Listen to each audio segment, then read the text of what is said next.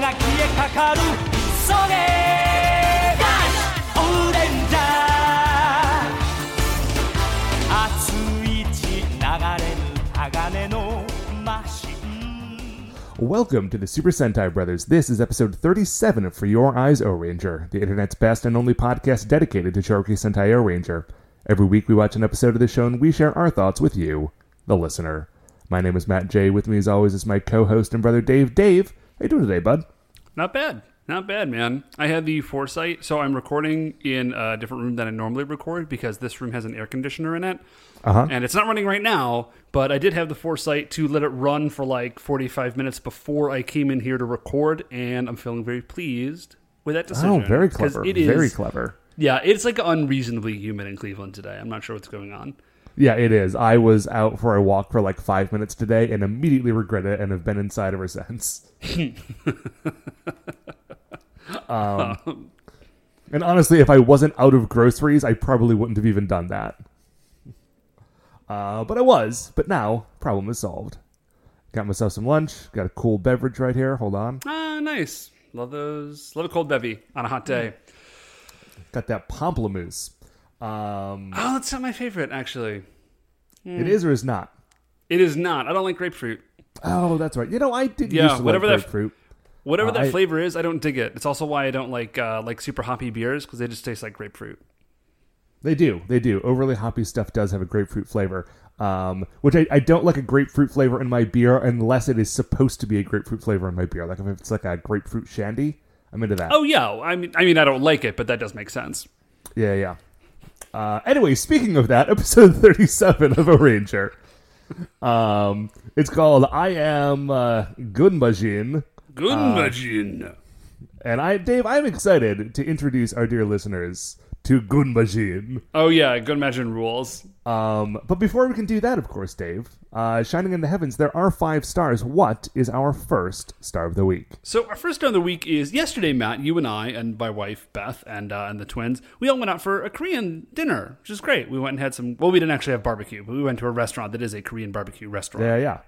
Yeah, it's Miega. It's great if you're ever in Cleveland, you're looking for Korean food.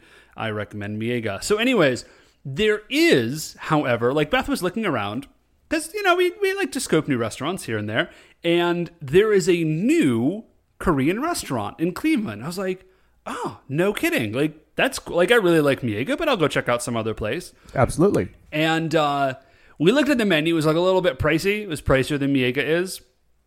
And so we're like, we're not going to go there. But we were driving by, and like we were driving to Miega, and we saw the location of the new place, and we laughed because it is now the 3rd Korean barbecue restaurant that has been opened in that exact same location. Oh, really? Yeah, like there was one, and then that, well, I mean, okay, I was about to explain to you that there was one, and then it shut down, and then another one, and then it shut down. But like, yeah, if it's the 3rd one, then obviously there were 2 other ones that shut down. And of course, in not telling you the story, I've now told it to you. Just really banging on all cylinders as far as the podcast goes today, Matt. Anyways, crush it. Yeah, it's like the 3rd restaurant that's been open. Like specifically, it's the 3rd restaurant that's been open in this place. But it is the 3rd Korean barbecue restaurant, which is a little weird unless you've ever been to Korean barbecue. Because to have a restaurant set up as a Korean barbecue restaurant requires a fair amount of infrastructure. Right. Like there are very specific sorts of like tables and fixtures that are inside this place. Yeah, and so I imagine like if one shuts down, then another one is just like, well, if you want to open up a Korean barbecue, like here is one. Here is a spot that you can go to. Right, to do operation. That thing. Yeah. Apparently the new one the reports on it are very good. Where like there was one that was there forever, and like that one was fine, and they just shut down for some reason. And then there was another one there. Remember how we said there was a second restaurant that opened up in the... there was one restaurant that shut down. Okay. No, and then there was another one that opened in that same location. Oh, and I did go there once. Yeah, a second restaurant. And that place sucked, so I'm not surprised that they shut down. But now, in that same location, there's actually a 3rd Korean barbecue that has opened up. No way. Yeah, well, it's crazy because if you want to open up a Korean barbecue, Dave. like there's a lot of infrastructure. Sorry.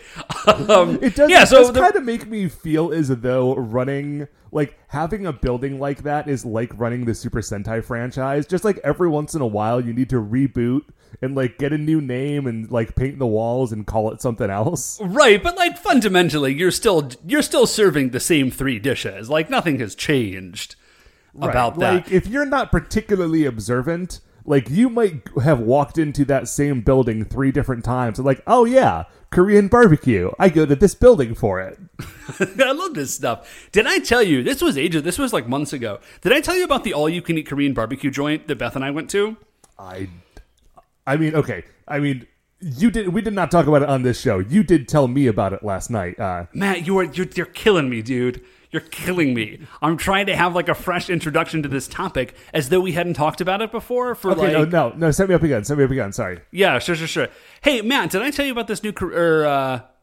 See, now I flubbed it. Thanks a lot. So it's good. Okay, third time's the charm. Let's do this. Third time's the charm. Ready? Actually, hey, Matt, we haven't talked about this before. Have I told you about the all-you-can-eat Korean joint that Beth and I went to? Man, I don't think so. I feel like I would remember it if you had said something like that. Thanks. It's nice to know that you pay so much attention to our conversations. Yeah, it was down when we were visiting Mom and Dad. I can't believe we didn't mention this. And it was just, like, it wasn't a buffet, because that wouldn't work.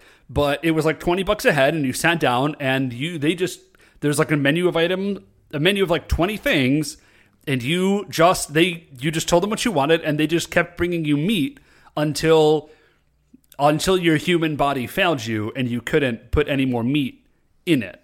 That must be a very disappointing moment. I feel like that's a real like self-betrayal. Like there's more Korean food I can be eating, and yet my body refuses to do it with me. Yeah, it was a real. I felt deeply betrayed by. I didn't have a thought though that really, like, we think of all-you-can-eat restaurants as like a unique thing. Mm-hmm. It's not. Any restaurant is an all-you-can-eat restaurant if you have enough money. Like, yeah, I guess you're right. I've worked in a lot of restaurants. I promise you, if you keep ordering food, they'll keep bringing it to you. Until you can no longer eat.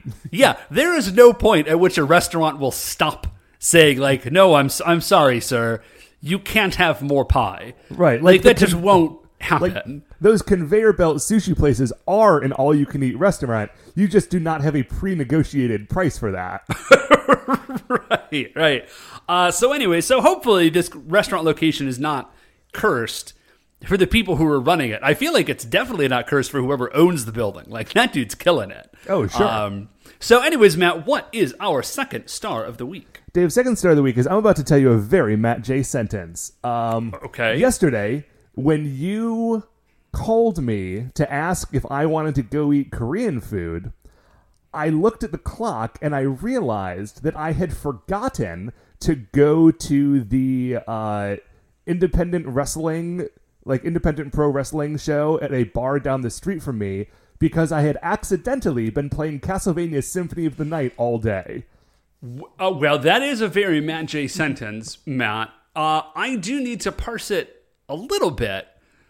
Because, like, I understand all the individual elements of that. Like, sure. There was an independent wrestling show. There was a bar. You didn't go to either of them because you were playing Symphony Night. This all makes sense to me. The wrestling show was at the bar. Yeah. That's the part that I'd actually like to tackle. I mean, how do you have a wrestling... Like, there's space constraints. Like, I feel like you need, like, a minimum amount of just landscape to do a wrestling show on. I genuinely don't know. I think they might have like a back patio area. But this is a bar that also does like a bunch of shows. Like, this is a space that is normally used as like a concert venue for like... Okay, got it. So, okay, yes, thank you. No, that's fine. I am now, I'm with you now. So, Symphony, how'd you get Symphony of the Night? It's not on... No, it's not on the NES Classic. That's insane. No. There are 2 Castlevanias on the NES Classic. So I was playing Castlevania, the original one, on my NES Classic, and like it is a fun walk down memory lane, but it is a difficult game and like not one that I actually played a lot as a kid. Yeah. it's not one, like, I can go back and play any of the Mario games or this, like, the NES Zelda games, like, ad infinitum, because they're just sort of, like, locked in there in my brain. Castlevania is not that way. Like, I'll throw on the old Castlevania and it's fun, but it's not what I'm looking for. So I was... Man, this is not a joke. I don't know if so there's the warp in World 1, 2. Yeah. I literally don't know if I've ever played the intervening levels between the warp and where it takes you. I was actually doing that the other day. This is not a joke. I know all the other levels, but like somebody showed me the warp like the first time I ever played it, and I just never it just never occurred to me to not use it. Like, of course you would use the warp. I don't think I've ever played those levels, which is a realization I've only just now had. Use the warp in World 1, 2 to get to World 4. Use the warp in World 4, 2 to get to World 8. And then you get like halfway through World 8 and you die. Because Because the game has gotten so much harder between Worlds 1 and World 8, but you only played 3 levels, so you haven't gotten better at it? Mm-hmm. Yeah, that's precisely what happened to me. And yet it never occurred to me to try and just like improve my skills by playing the levels. So, anyways, this is all. So you got Symphony of the Night. I was playing Castlevania, and then I was also playing Zelda 2, Link's Adventure on the NES Classic. Ooh! While I was doing this, I was listening to a series of podcasts, or a series of podcast episodes from the Retronauts podcast. If you're familiar with that, I'm not. It is a retro video game podcast, but they did a series on Metroidvania games. Oh, fun. Oh, Matt, speaking of podcasts, this is a very brief aside. We had auditions for the show this week, and one of the kids who was auditioning did his monologue, his audition monologue, was a speech that Augustus Parsons of the Augustus Parsons Cashew Company did from The Adventure Zone. And I was listening, and I missed him say it, and I was listening to it, and I was like, I've heard this speech somewhere before, and I was trying to place it, and it wasn't until he walked away that I was like, oh, that's what it's from. Anyways. Wow. Anyway, so I was playing these games, and they had a whole episode where they talked a lot about Symphony of the Night, and I was like, man, I have not that is what I actually want to be playing right now. Man, dude, is it every bit as good as I remember it being? It is. It's so you can get it on Xbox. It is $10. From the virtual Microsoft store. Oh, okay. It's actually a Xbox 360 port of the game, but it works on a Xbox One. Okay. So yeah, I've been playing it. That's kind of been my whole weekend. It is every bit as good as you remember it. It's a little shorter than you remember it, just because it's a 21-year-old game. And is it seriously? Dude, it came out in 1997. Dang, man. Yeah, man. Holy cats. It's upsetting. But Jen, what that really means is the game is every bit as beautiful and well thought out and perfectly designed and slick as you remember. It's just that the actual castle of Castlevania is not actually infinitely large the way that it is in your mind. Yeah, I remember it being just absolutely gigantic. But yeah, Symphony of the Night rules. Everyone should play it again if you haven't played it recently. Or if you've never played it, because it is 21 years old. Check that out. It's extraordinarily good. Yeah, it's crazy, crazy good. I wonder if there's a way I could get Final Fantasy Tactics. Probably not on an Xbox. Probably not, but... Anyways, want to know? There's other Square, Ubi, whatever games on the Xbox. So Matt, what is our third star of the week? Third star of the week. I'll move more quickly through this one because we spent a lot of time talking about video games. So this is actually another what? This is another high school throwback thing for me. But the Cowboy Bebop movie had a showing at a local movie theater the other day. So I went to go see Cowboy Bebop the movie in the movie theaters, and it was a really good time. Yeah, Cowboy Bebop is very, very good. It's very good, and that is another thing from back in the day that really holds up. I genuinely don't know if I'd ever seen the movie though. You have because we watched it together. Okay, but yeah, parts of it seemed familiar and parts didn't. But it might just be because it had been a few years. But the thing that I really wanted to mention is that when I walked out of the movie theater afterwards to go use the restroom, I was looking around, and I was at the time wearing like a black T-shirt with like a picture of like the guy, like the chef man from the video game Burger Time on it. Mm-hmm. And I looked at another guy next to me, and he also had like glasses and a beard and like a black T-shirt with like a thing on it. And then I looked at another guy, and like eventually beard, I just black looked T-shirt. around, and I realized that easily 60% of the viewing audience of this movie were guys between the ages of like 28 and 35 with glasses, beards, and black T-shirts with like, you know, like the Gorillas or something on it. And I was like, oh, wow, it's just here we all are. We all found Just it. here. Everybody knew the password to get into the club. Right, like this is straight up just like the same people who were watching Adult Swim 17 years ago. See, Matt, I feel okay. Now it's too late, so don't feel too bad about this because it's spilled milk. But I feel like you missed a really golden opportunity to, like, once the movie had let out, if you started noticing this, if you had grabbed one guy and been like, hey, dude, like, check it. And then he looked at you and you looked at him and you both realized what was happening. From there, it would have been very easy to get a third guy and then exponentially easier to get like 4, 5, 6, etc. And you could have had just like a very, very excellent group photo. So if that next time, Matt, you'll know what to do. Sure. If they ever do like a midnight double feature of Wolf's Rain and I don't know what's another good show in that same. Never mind. I got halfway through that joke. What was that? Wrath of the Ninja? Ooh, you know I love Wrath of the Ninja. Yeah. Anyway, Dave, what is our 4-star of the week? So our first star of the week this is I can tell you're Sorry. excited about this one. I am. This is a joke I had wanted to make like ages ago, and I had forgotten about it, and I can't remember what reminded me, but I was so tickled by my own joke that I brought it back. So like 4 or 5 weeks ago, you and I and some other people, we were at one restaurant, and next to the restaurant to which we were going is a Skyline Chili.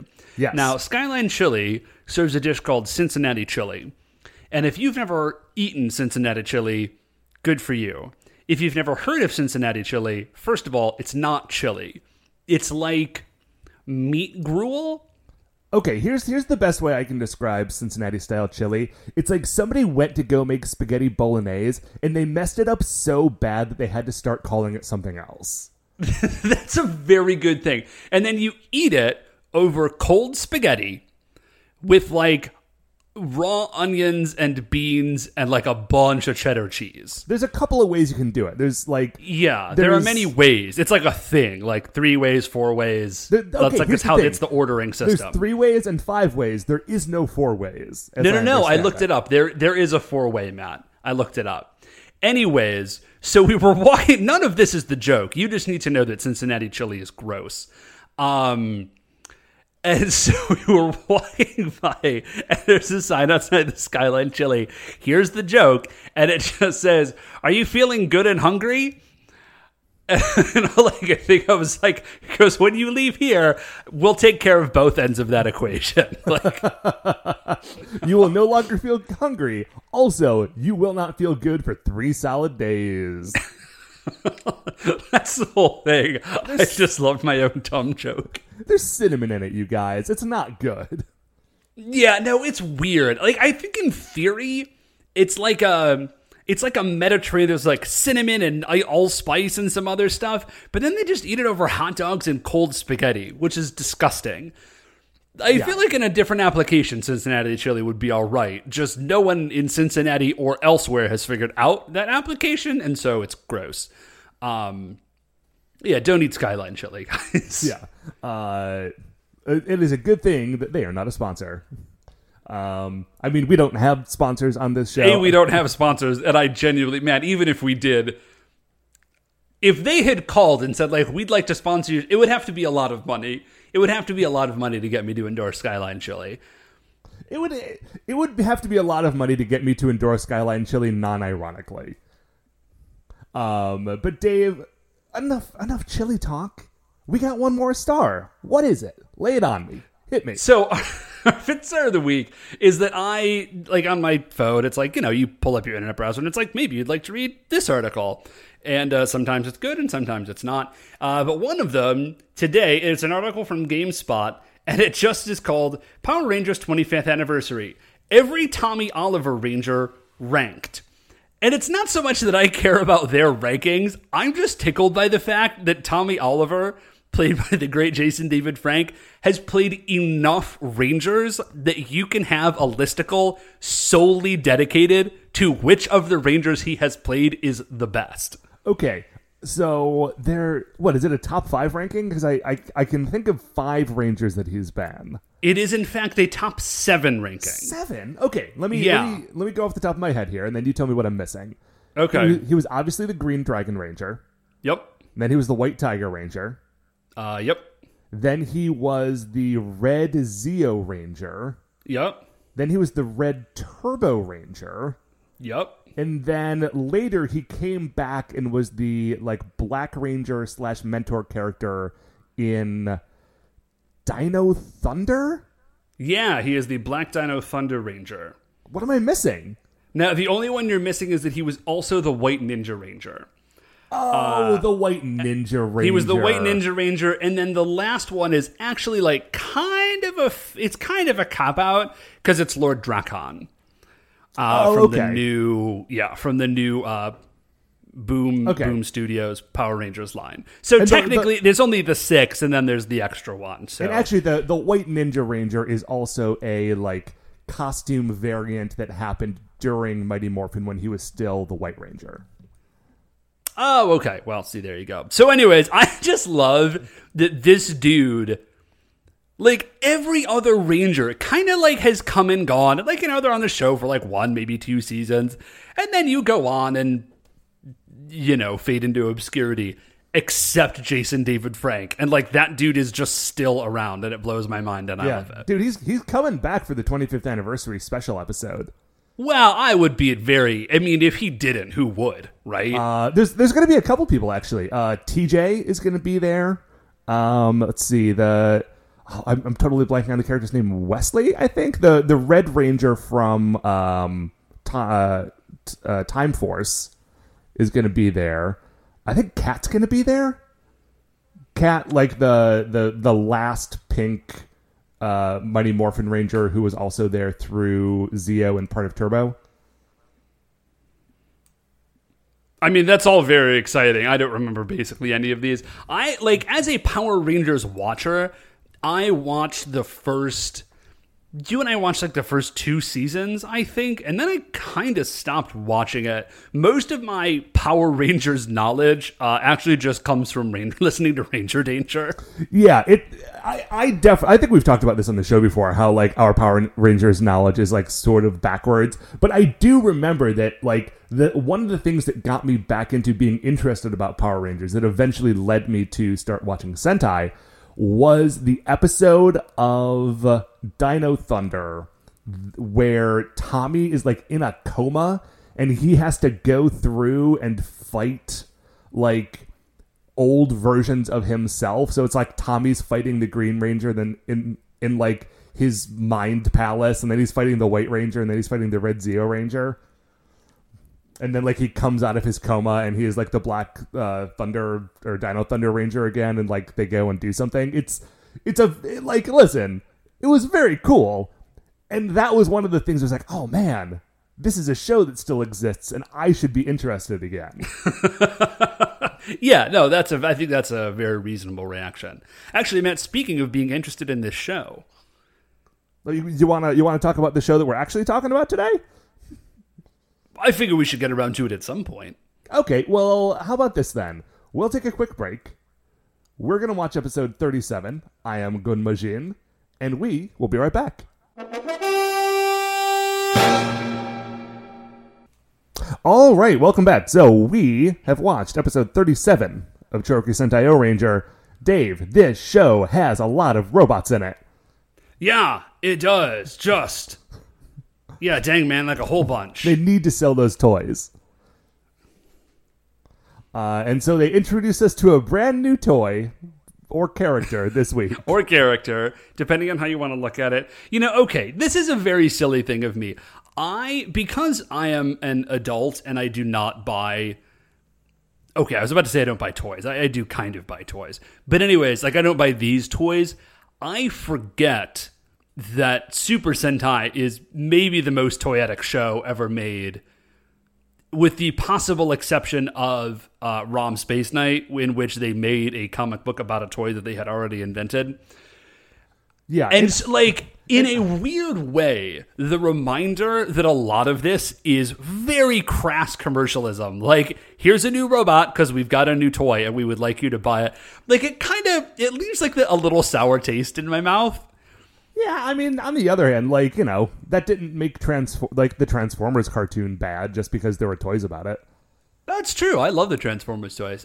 You know what, Matt? Thanks for that perspective. Nope, that really helps me out because I love Transformers. Yeah. Anyways. That's why I used Transformers instead of He-Man, because He-Man was a bad show. He-Man was a very bad show. Have you ever actually... It's... Not only is it bad, Matt, it's much, much worse than you remember.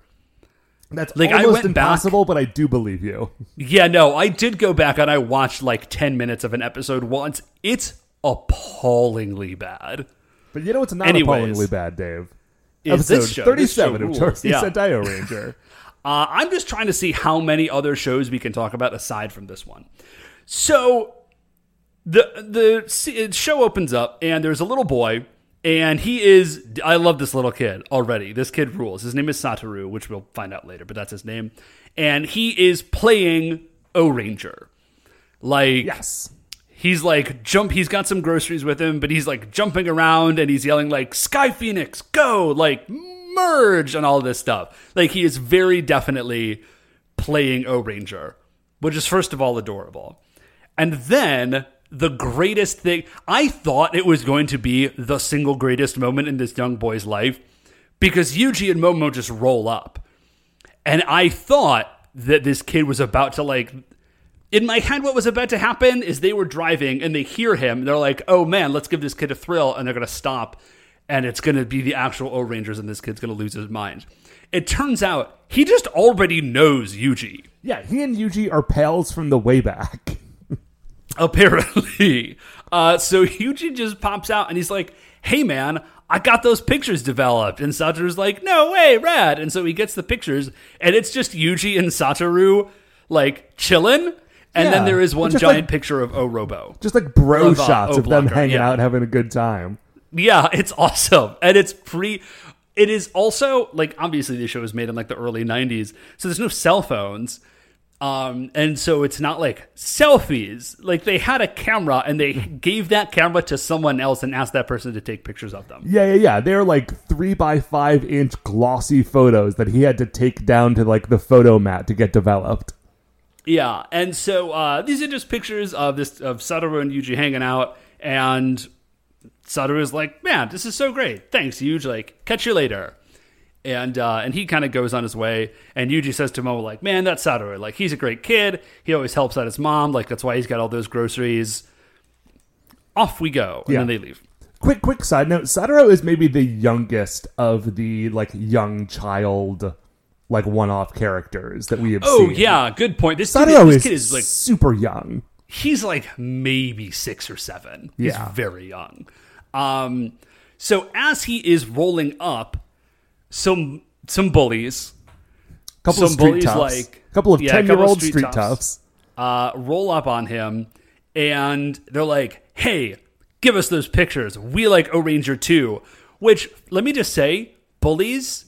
I feel like you're really missing the message here. Hey man, listen, if there's one thing that the internet has taught us is that people can be fans of things while missing the central theme of that thing's message. Yeah. Man, that was just a real... Back to episode 37 of Chorky Sentai O-Ranger. I am Gunma-jin. So... Thanks a lot for that one, Matt. So anyways... So the kids, they try to steal the pictures, but Satoru just books it. Yeah. He books it. He manages to outrun them. And this kid is wily. He is, he just runs and, high jumps a fence, which is rad. It's a low fence, but still. He just high jumps a fence and then kind of runs down a path and then ducks through another fence and kind of slips down. It's like by a river, and he slips down the bank and hides under a tree or something. He's hiding like in a hole in a log.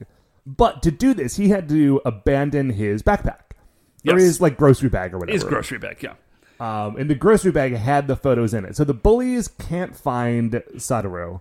But they do find his bag, and they're like, all right, O-Ranger pictures. And then they look at him, and, like, the picture of Oplocker is cool, but the rest of the pictures are just pictures of a kid they hate, and pictures of Yuji, but Yuji isn't, like, transformed. So it's just a bunch of photos of just, like, a kid they don't like and a guy they don't know, and they're very disappointed, and they tear them up, and like, these suck, we're out of here. Yeah, so bullies out. Right. So the next thing so the bullies leave, and then the next thing that happens is that the water, like the river that is next to Satoru, glows, and he reaches down into the water and he pulls out a chain, and at the bottom of the chain is a magical golden key, and then there's a thunderstorm. Large. Yeah, and then there is a mystical thunderstorm that starts, and the water starts bubbling immediately. So that's awesome. Then the next thing that happens is that this little like statue head like floats up out of the water. And it starts talking to Satoru. It's like, hi, I am Gunma-jin. Like, please place the key in the slot. Because there's like a big like slot in his forehead where you can put this like sort of round key thing. Yeah, and the kid he immediately does it, which like it turns out okay. Well, like it does sort it turns of. out that's totally okay. It's basically fine. Or it will be fine later. Has this child learned nothing? Like, he's clearly, not only is he a fan of the O-Rangers, he is like a personal friend of Yuji. Like, hey little boy, if a strange head and a golden key just says, like, please, unlock me. Like, just don't, I'm not saying don't ever. Just maybe do some due diligence and find out if it's an evil robot statue head or a good one. So, but he does. He does not do that. No. And he just unlocks this head. So when he does this, the head sort of splits open. No, I'm sorry, the head grows. It splits open and grows. Yeah. Like, it grows to the size of a building, and then it splits open, and, like, the exterior of... There's a robot inside of it, right? And, like, the exterior of this, like, head-shaped statue is, like, the cloak of the robot, sort of. Yeah. And so, this and is he has Gunma-jin. got... And this is Gunma-jin, and he has got, like, a... like Greco-Roman, like it's not super clear if he's supposed to be like a hoplite or a Roman centurion. Yeah, and like this, or like what? the statue also had sort of like a Mayan feel to it a little bit. But as we will learn later, like this dude is from like way back in the day before human civilization existed, or at least before the continent split up. So it is possible that like there are a lot of elements of his look that are just sort of like generally ancient. That would later be attributed to various cultures. If you have seen Power Rangers Zeo, then this is Auric, the Conqueror, from the episode "The Lore of Auric." So that is what we're talking about here. Okie doke, there you go. So he's got this little rhyme that he says, and it's Ganma Ganma Dondoko Ganma. I don't know. I think those are just supposed to be like magic words. Like they don't seem to mean anything as far as I can tell. And so he says, Gunma-jin says, "Oh, what a great rest." And then he looks down at Satoru and he says, "Well, you've got my magic key, so if you've got any wishes, I will grant them." Which seems, all right, sure. He's got the magic key. He found it. It was all of like a foot underwater next to a public parks path. Right, which is where all things show up after they've been hidden for 600 million years. Yeah. Oh, we didn't know that yet. But yeah, Gunma-jin is upward. Oh, no, you mentioned that before. Anyways, So Satoru, very reasonably, he says, well, can you beat up those bullies? And Gunma-jin's like, Yeah, that's no problem. That's super, super easy. So Yeah, those kids he are doesn't very small and soft. Yeah, so he doesn't beat them up, but he does. He like picks them up and puts them in a tree, and then like blows on them to shake the tree. Right. He scares them good and plenty. Right, and so once he does that, he shrinks back down, and kind of like the cloak closes around him again, and he's just like a little statue. However, in the intervening moments, Yuji and Momo have seen this very, very large robot. Right. I really like this because I feel like in another episode, like Yuji and Momo would have just like gotten in their Jeep and driven away and never noticed the giant robot like in the park 20 feet away from them. But they're like, oh no, like what's going on here? We should go check this out. So they hurry over. But as they are doing it, of course, they've totally missed Gunmajin shrinking and being turned back into the statue.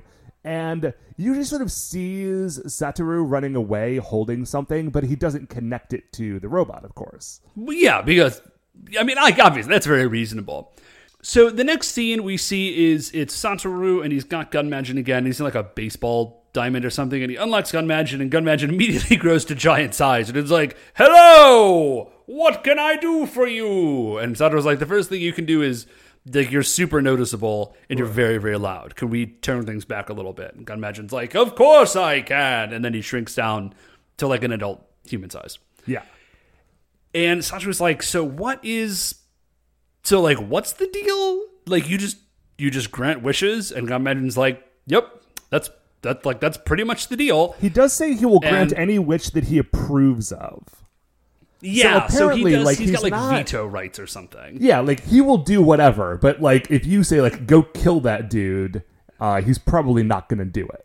Yeah, but so long as it seems reasonable to him, regardless of what he has to do to actually make it happen, he will do it.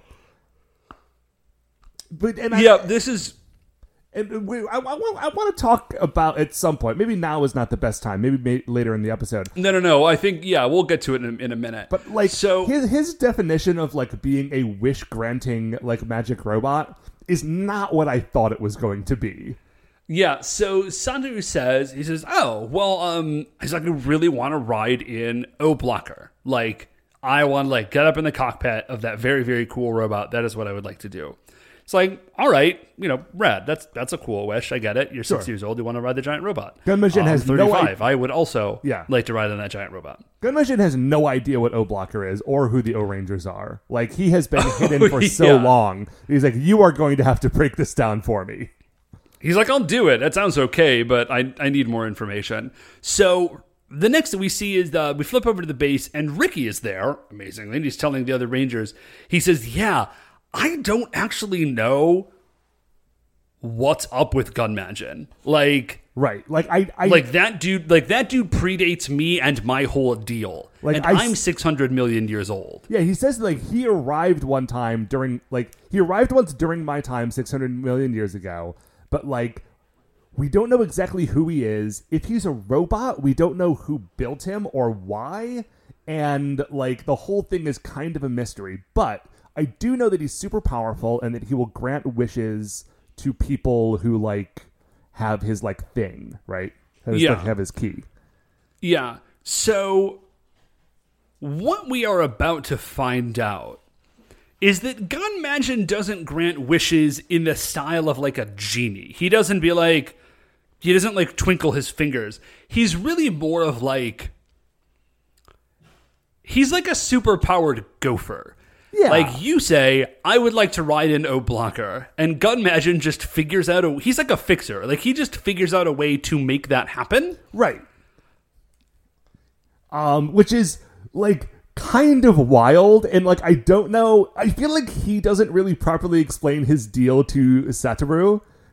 Because Satoru is like, oh, I want you to grant my wish. I want to ride in the robot. And Gunmajin says, cool, okay, now I need to formulate a terrible plan. Yeah. The one other thing that Ricky says is, hey, he does grow and do the whole thing, but when he's not, like, active, I know that, like, he shrinks down, he's sort of inside this, like, mask statue. So that's something we can be keeping an eye out for. And Yuji then flashes back to seeing Satoru with the mask statue. He's like, oh, no. Now, because the problems they have are twofold. One, they don't know what Gun Majin's up to, or what he's just sort of a wild card. But also, they want to make sure that he doesn't fall under the control of the Baranoia Empire, right? Yeah, because they have. Sorry, there was a brief conversation that we didn't mention where Momo was like, "Ooh, if that's the," we're talking to Ricky, like, "Oh, if that's the deal, we need to be very careful about this." Yeah. So they all sort of split up to try to go find Gun Majin, and Yuji starts to try to find Satoru.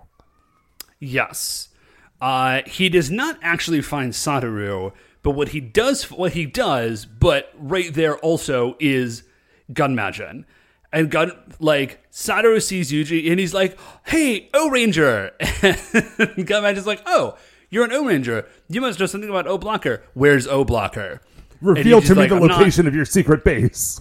Yeah, and Yuji's like, "I'm not gonna tell you that." And Gun Majin's like, "Well, then I will make you." And he just attacks him with his crazy magic sword.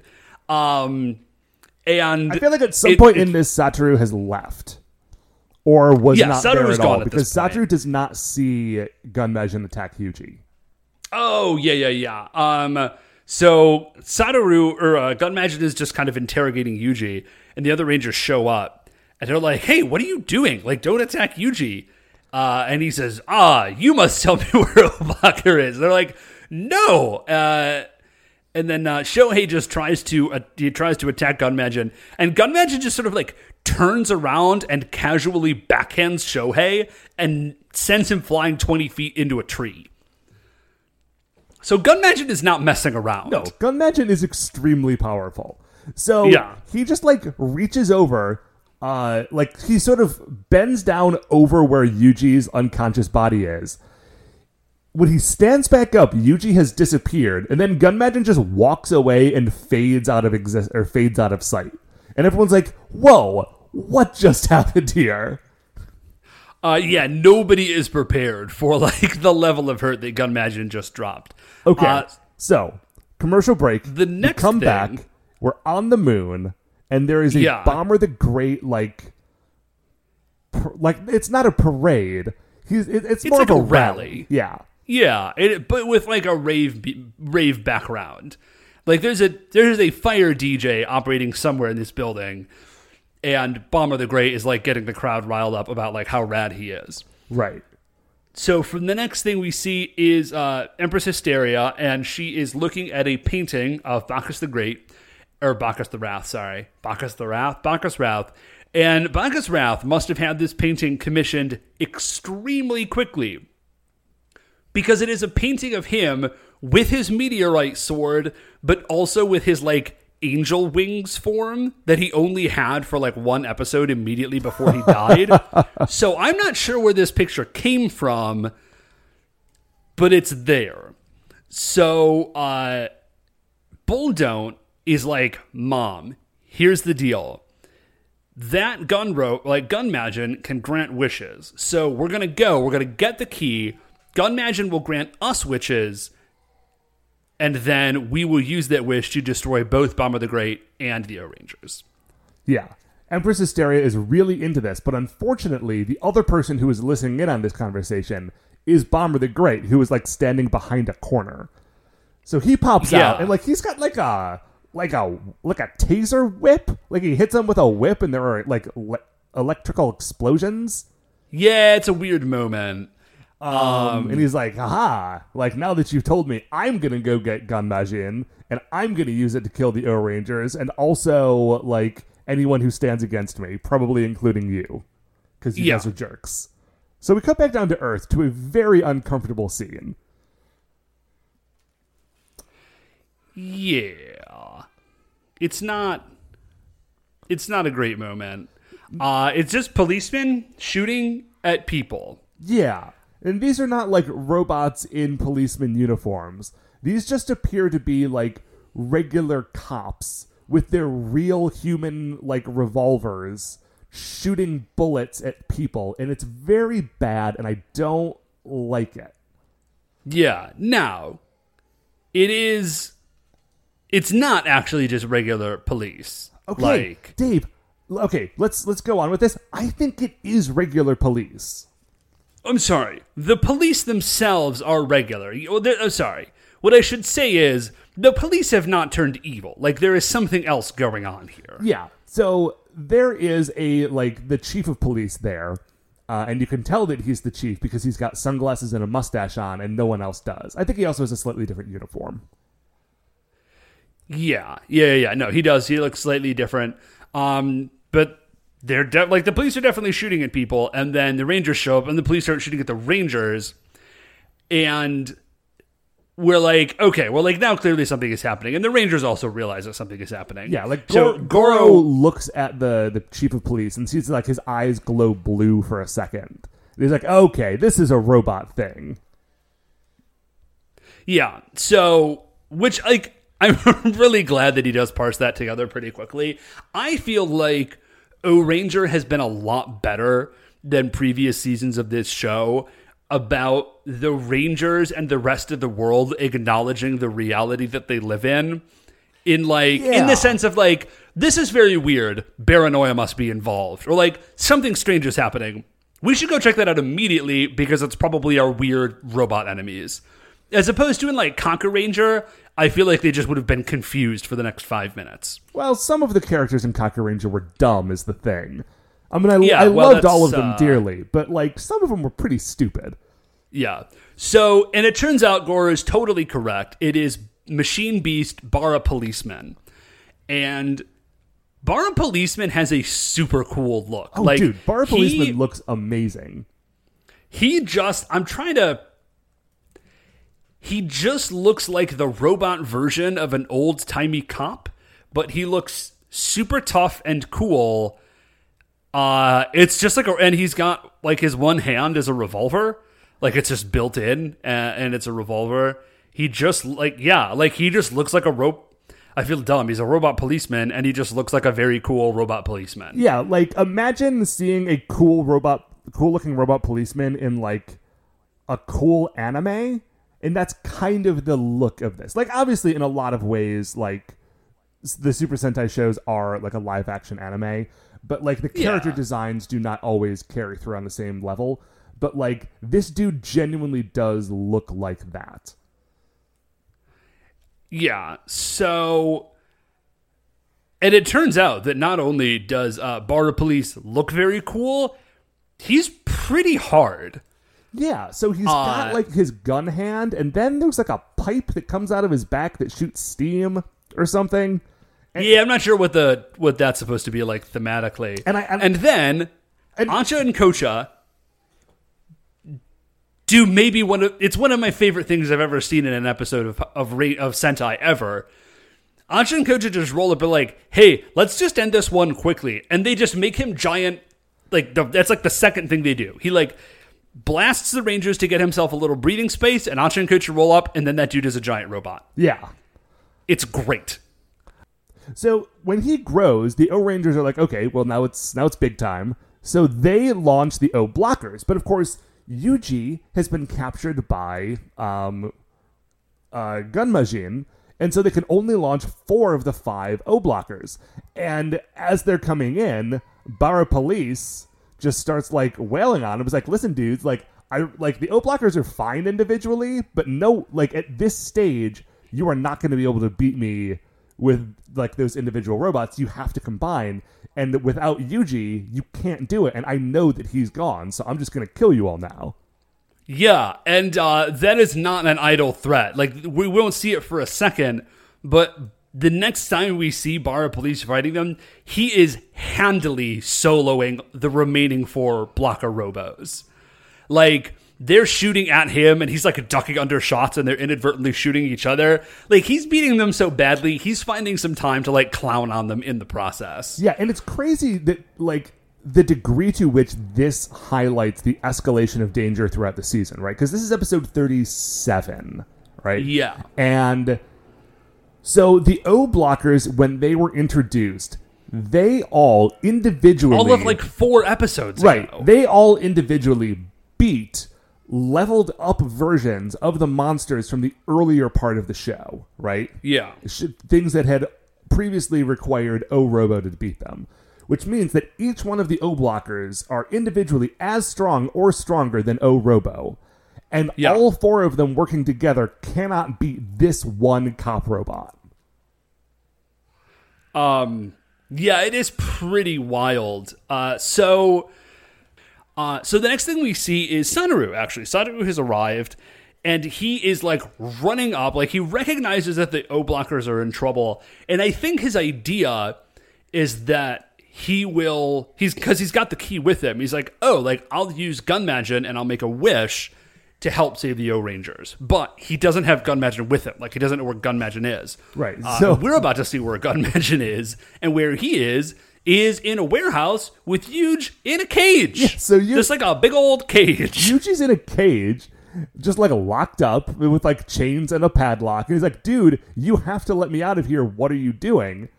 And Gun Magin is trying to, like, it feels like Gun Magin feels like he's trying to be reasonable. He's like, dude, all I want is to help, like, your friend. I have to help this boy fulfill this wish. I have to help a little boy live out his dream. Why aren't you helping me with this? Why are you being so obstinate? And Yuji makes a very good point. Like, listen, O-Blocker is not an amusement park ride. Like, it is a death robot that we use to fight monsters. You can't just let people get in there and mess around. Right, like, that's wildly inappropriate. But Gun Magin is like, listen, I am a wish-granting ancient robot person thing. A wish has been made. I have to grant this wish. Like, come hell or high water, that little boy is riding in that giant robot. Right. Whether or not at this point, it's good for anyone involved. Yeah, and at this point, Sadaru shows up, realizes that Yuji is locked up, and he's like, Gun Magin, what are you doing? And Gun Magin's like, well, I'm trying to grant your wish. And Sadaru's like, what? No, the Rangers are in trouble. Like, I don't want that anymore. Like, I do not want that wish. And Gun Magin's like, ooh, sorry, bud. Sorry. Like, that is not how that works. You cannot cancel a wish. Then Sadaru's like, okay, well, I've got a new wish. My new wish is that you let him out. And Gun Magin's like, man, I'm sorry. Once I have one wish in me, I can't. Like, I can neither cancel that wish, nor can I start a new wish until the original wish has been fulfilled. Like, Sadaru actually asks him. He's like, what are you talking about? Like, why? And Gun Magin's like, that's just the way it is. Sorry. Yeah. Like, I don't know who set these rules up for Gun Magin, or if he just decided them himself. But it is not very useful. It's not. Gun Magin, actually, he reminds me a lot in this way of Ninja Man. He does have sort of a Ninja Man vibe, yeah. In that, like, you know, he's like a new superpowered character, and he's very powerful, but he is, you know, like Ninja Man was very childlike. Gun Magin has these sort of like weird restrictions. But like, they're very powerful, but there is this like new weird thing going on. Like, there's just some weird thing going on with them. Yeah. So now we flip back, and Bara, we get that scene we were talking about before, where like Bara Police is like straight clowning on the remaining O-blockers. We flip back down to the warehouse, and what has happened is that Bomber the Great Bomber the Great almost got the key from Sadaru before, but he failed to. And he's in the warehouse now, and he sees Sadaru. He's like, ooh, like, I'm going to get that key. So he sort of like sneaks up on Sadaru. He tries to get the key. But Gun Magin like intervenes. Right. It is sort of weird because like Gun Magin serves whoever has the key.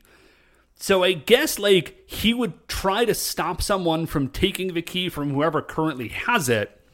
But if you manage to get that key, if you manage to get it anyways, he would then serve you. I guess. That seems to make sense. I don't know. Like, Gun Magin has some very weird internal rules. Right.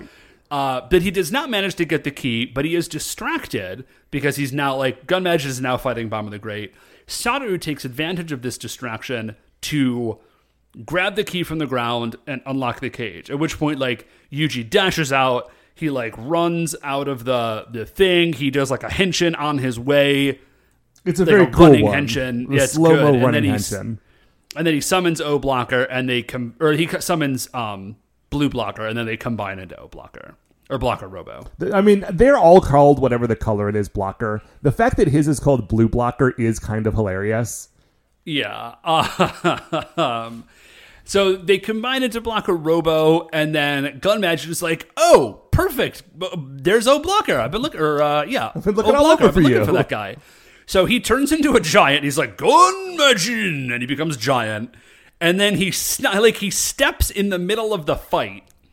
And I think Bara Police tries to do some attack, and Gun Magic basically ignores it. Yeah, Gun Magic is not interested in Bara Police. He is only interested in getting O Blocker away from the O Rangers so that he can put Satoru inside of it. Yeah.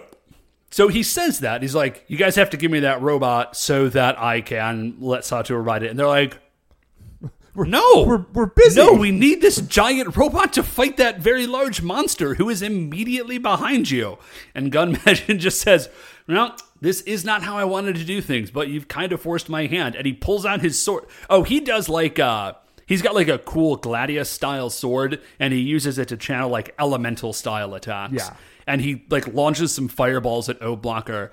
And then that's basically the end of the episode. This is a cliffhanger episode. Yeah, O Blocker goes down. Bara Police is still, like, right there. And Bomber the Great, who had been sort of defeated by Gun Majin in their fight in the warehouse, is now back up on his feet and sneaking up on Satoru again to try to get the key from him. And that is the end of this episode.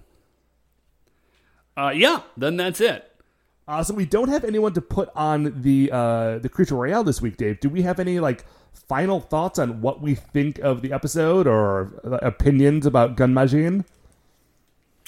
I'm a big fan so far. He's got a very cool look. I guess I don't want to say too much until I don't know. I want to feel like I'd like to see a little bit more of this dude and get a little more info on what his whole deal is. Okay, that's fair. Well, I guess in that case, Dave, that is going to do it for another episode of For Your Eyes, O Ranger. Before we finish up here, I'd like to remind you all you can email the show at supersentaibrothers@gmail.com. If you want to get any updates on future episodes or check out what we're talking about on Twitter, we are at Super Sentai Bros. If you like the show, please remember that shining in the iTunes review section, there are 5 stars. Rate, review, subscribe on Apple Podcasts or wherever it is that you get the show. That is what's going to help other people find it as well, which is great. The Super Sentai Brothers are a production of Retrograde Orbit Radio. To check out any of the other great Retrograde Orbit Radio shows, you can do that all at retrogradeorbitradio.com. Once again, we are the Super Sentai Brothers. I'm Matt. I'm Dave. And we'll see you next week for the greatest show on Earth.